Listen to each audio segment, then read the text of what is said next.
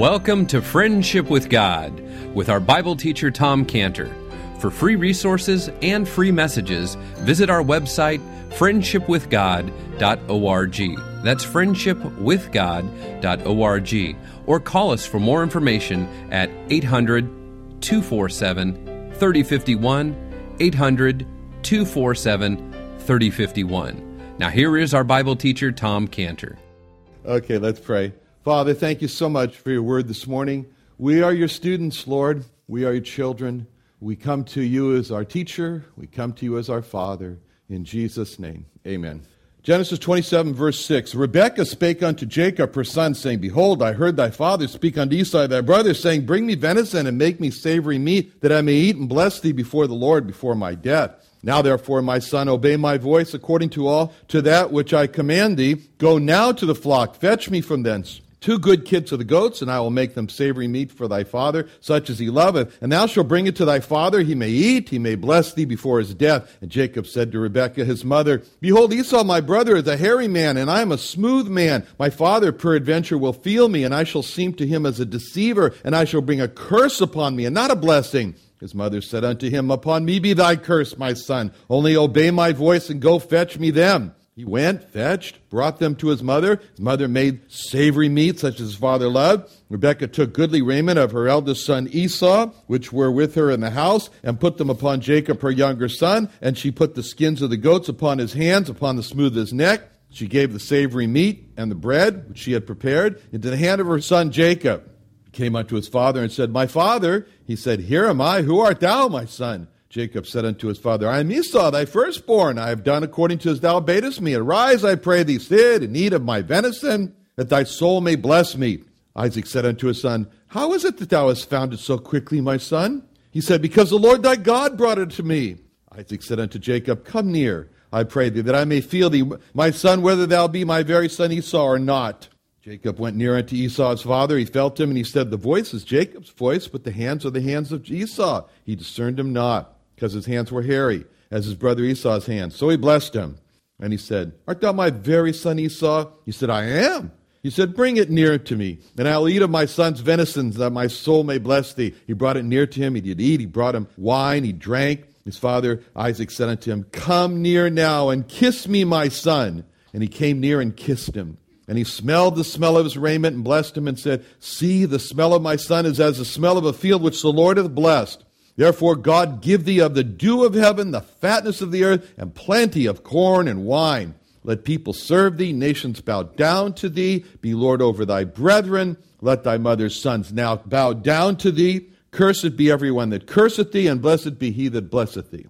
All right, now in our last study, we had a really good look at Rebekah, and we saw that her motives were good. It was good what she wanted to do. She didn't want the blessing, Abraham's blessing, should get passed to Esau. She wanted it to be passed on to Jacob. With Isaac's soul, he should bless Jacob. But how she went about it, that was the problem. And we saw that because of her choices on how she went about it, she was really responsible for all this loss that took place, least of which was not the loss, her own loss. And so we considered what she did and what she should have done, and it caused us just to kind of pause and resolve that, God's ways are the best ways. And God's ways are not deceit and lying. And so we look at verse 8 now, and we see this tremendous pressure that she's putting on Jacob, because she makes 3 statements to Jacob in verse 8, and it's just pressure.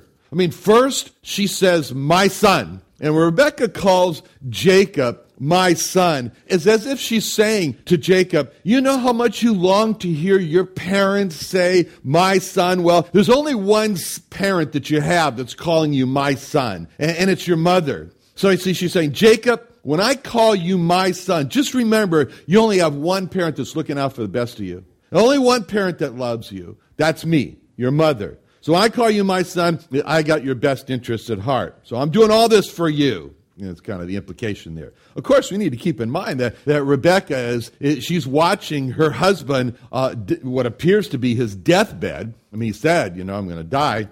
And so that means Rebekah, she's sort of thinking in her mind, let's see now, Isaac's about to die, and he's going to leave all of his possessions and his power to Esau. And Rebekah and Esau, they don't exactly have a love or loyalty to each other. Far from that. So Rebekah's thinking to herself, if Isaac gives all his possessions, all his power, everything to Esau, I mean, that's not going to be good for me. So Rebekah, she has self-interest in this scheme also to promote Jacob over Esau. But Rebekah does not imply this when she calls her, in verse 8, my son. And then in verse 8, she orders Rebekah to obey her voice. She didn't say, to Jacob, now Jacob, listen to what I say or obey my words. Or, there's an implication here that Jacob is never to forget who is ordering him. Rebekah says in verse 8 for Jacob to obey her voice. That's a real, can't do it. Now hear this. Jacob, this is your captain speaking. And then just to remove from Jacob's mind any idea or thought, maybe that she's just suggesting for him to consider her proposal, just to take this off the table, that she's asking him to think about this. She says in verse 8, I command thee. So what we see in verse 8 is a man who is 77 years old, and he's still under the control of his mother.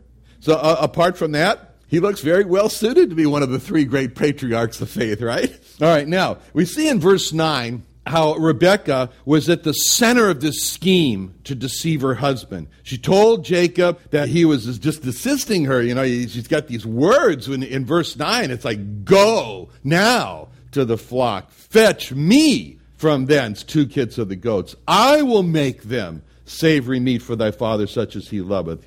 It's all this me, I, bring it to me, do what I say. And it shows that, she had the whole thing under control. She even knew which seasonings Esau had used, so she could make that goat seem like a deer. And we can hear, when we look at this, we can just hear this staccato.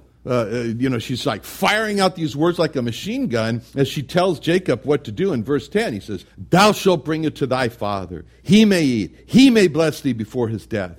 So when we look at verses 9 and 10, we see twice Rebekah refers to Isaac as thy father.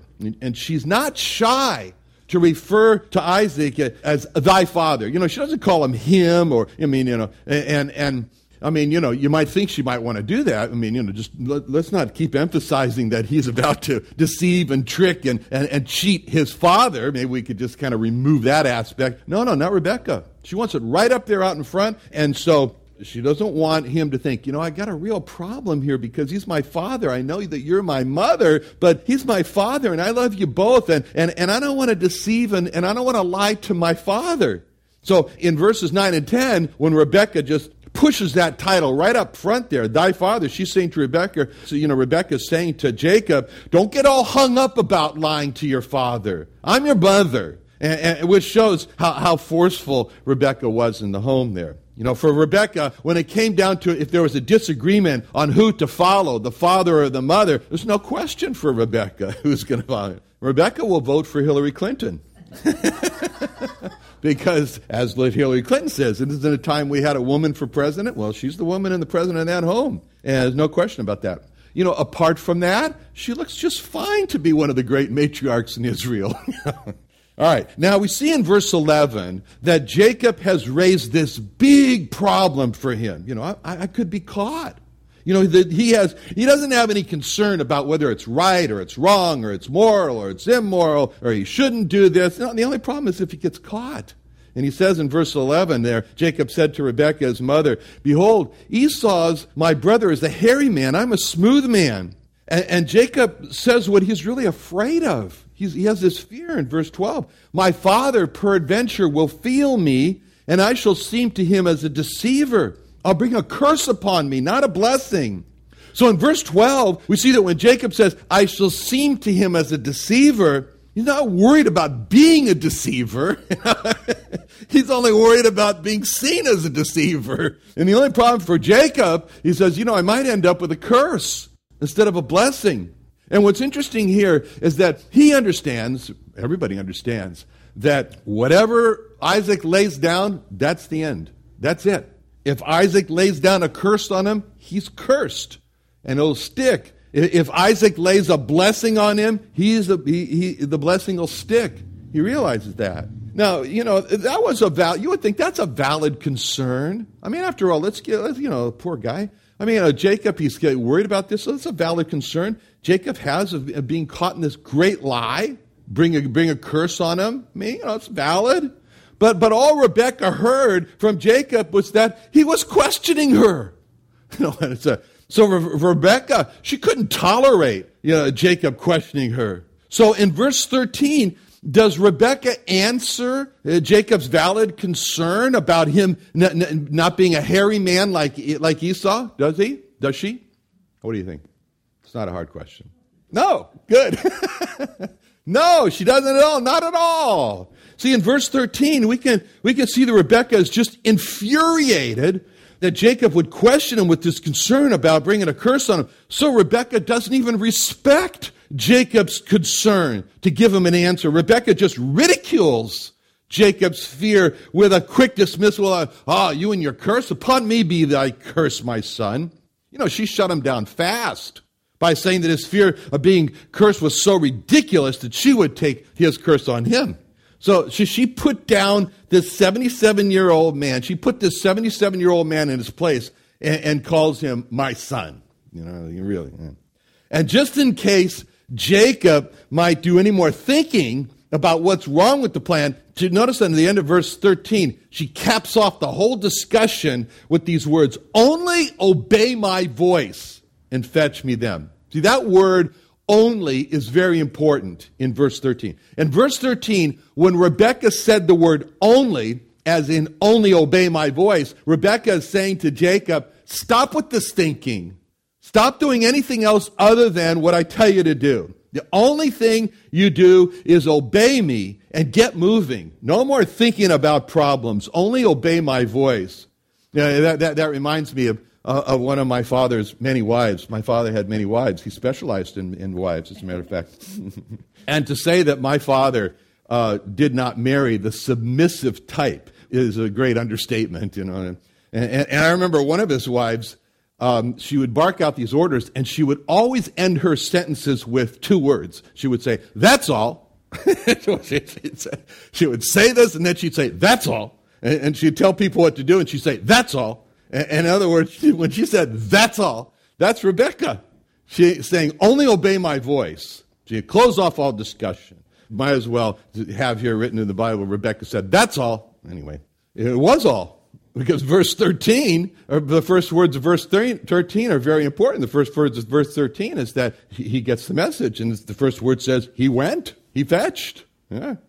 And words of verse 14, he went and fetched, show us that the message of that's all, that got through to Jacob.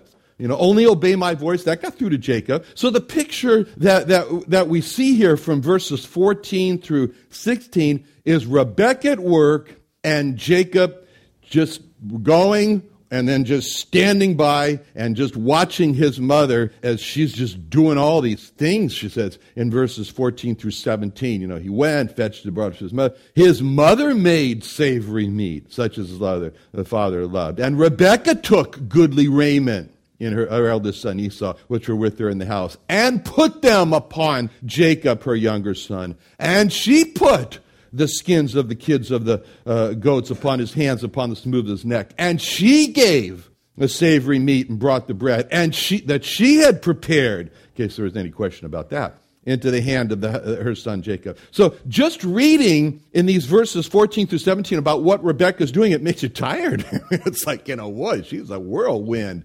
I mean, she's making and taking and putting and giving and preparing. And we can imagine, what's Jacob doing? He's just standing there. He's standing there, he's waiting for his mother to call him.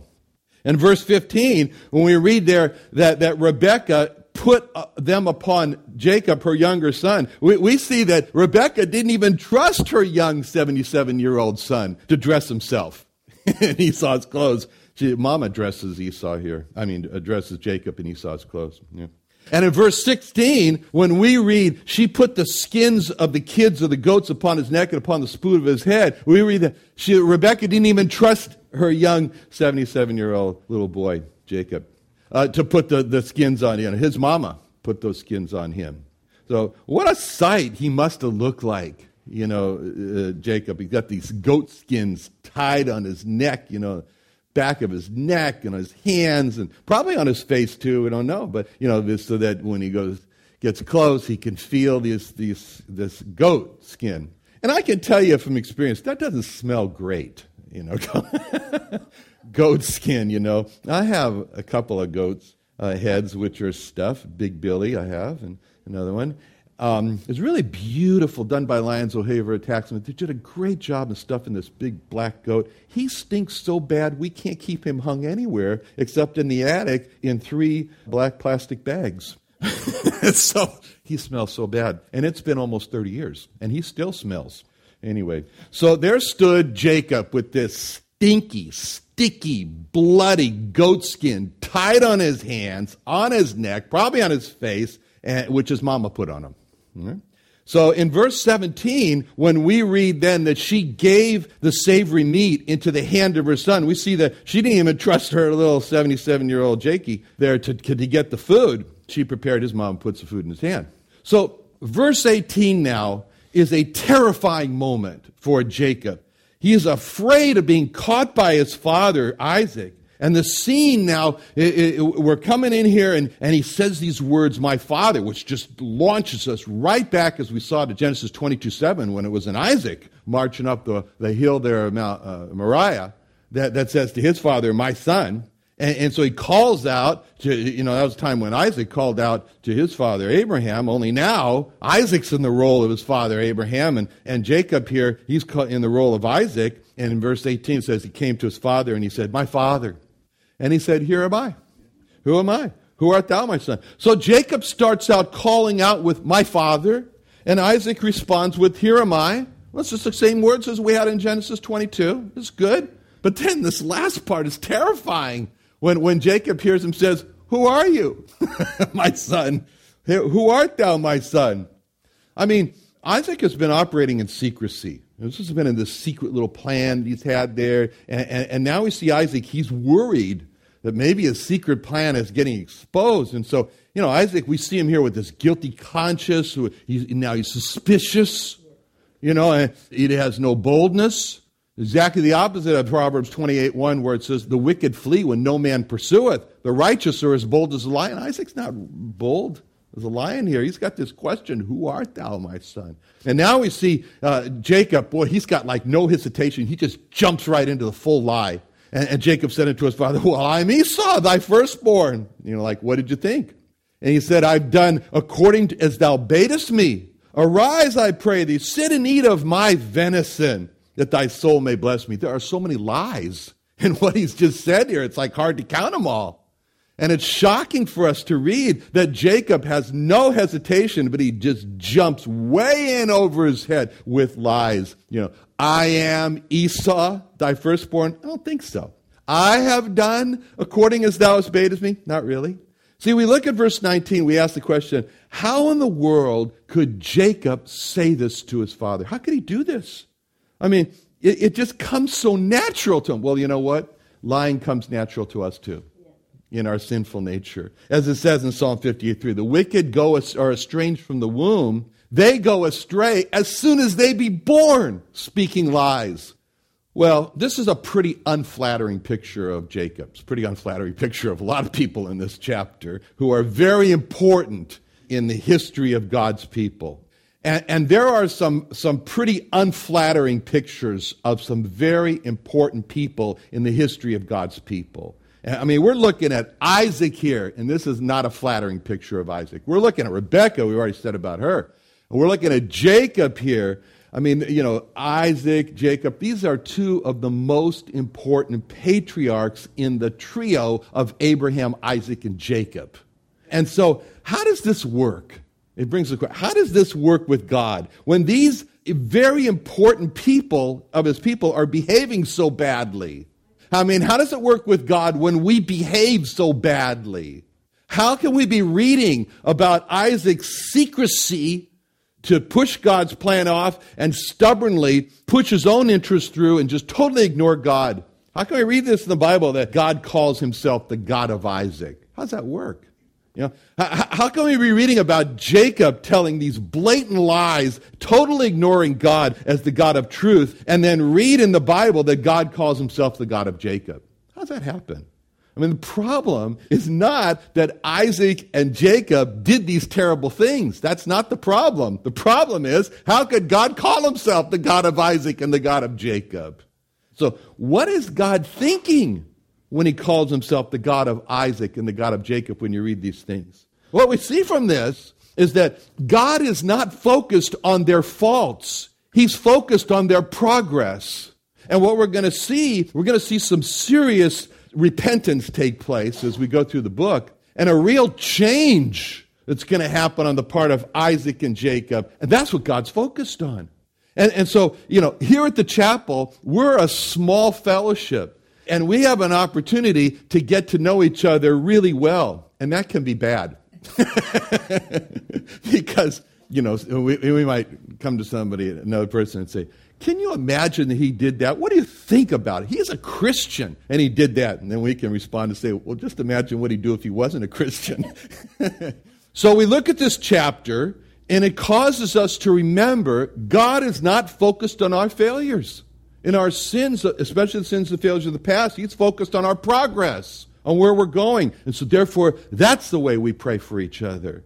Now, we can just picture as this is going on here, that Rebekah, she's standing around the corner. She's got one eye focused there strongly on Jacob. Maybe he can see her. I don't know. He's giving her coaching. And then she's got another eye. She's peeled out that eye for Esau.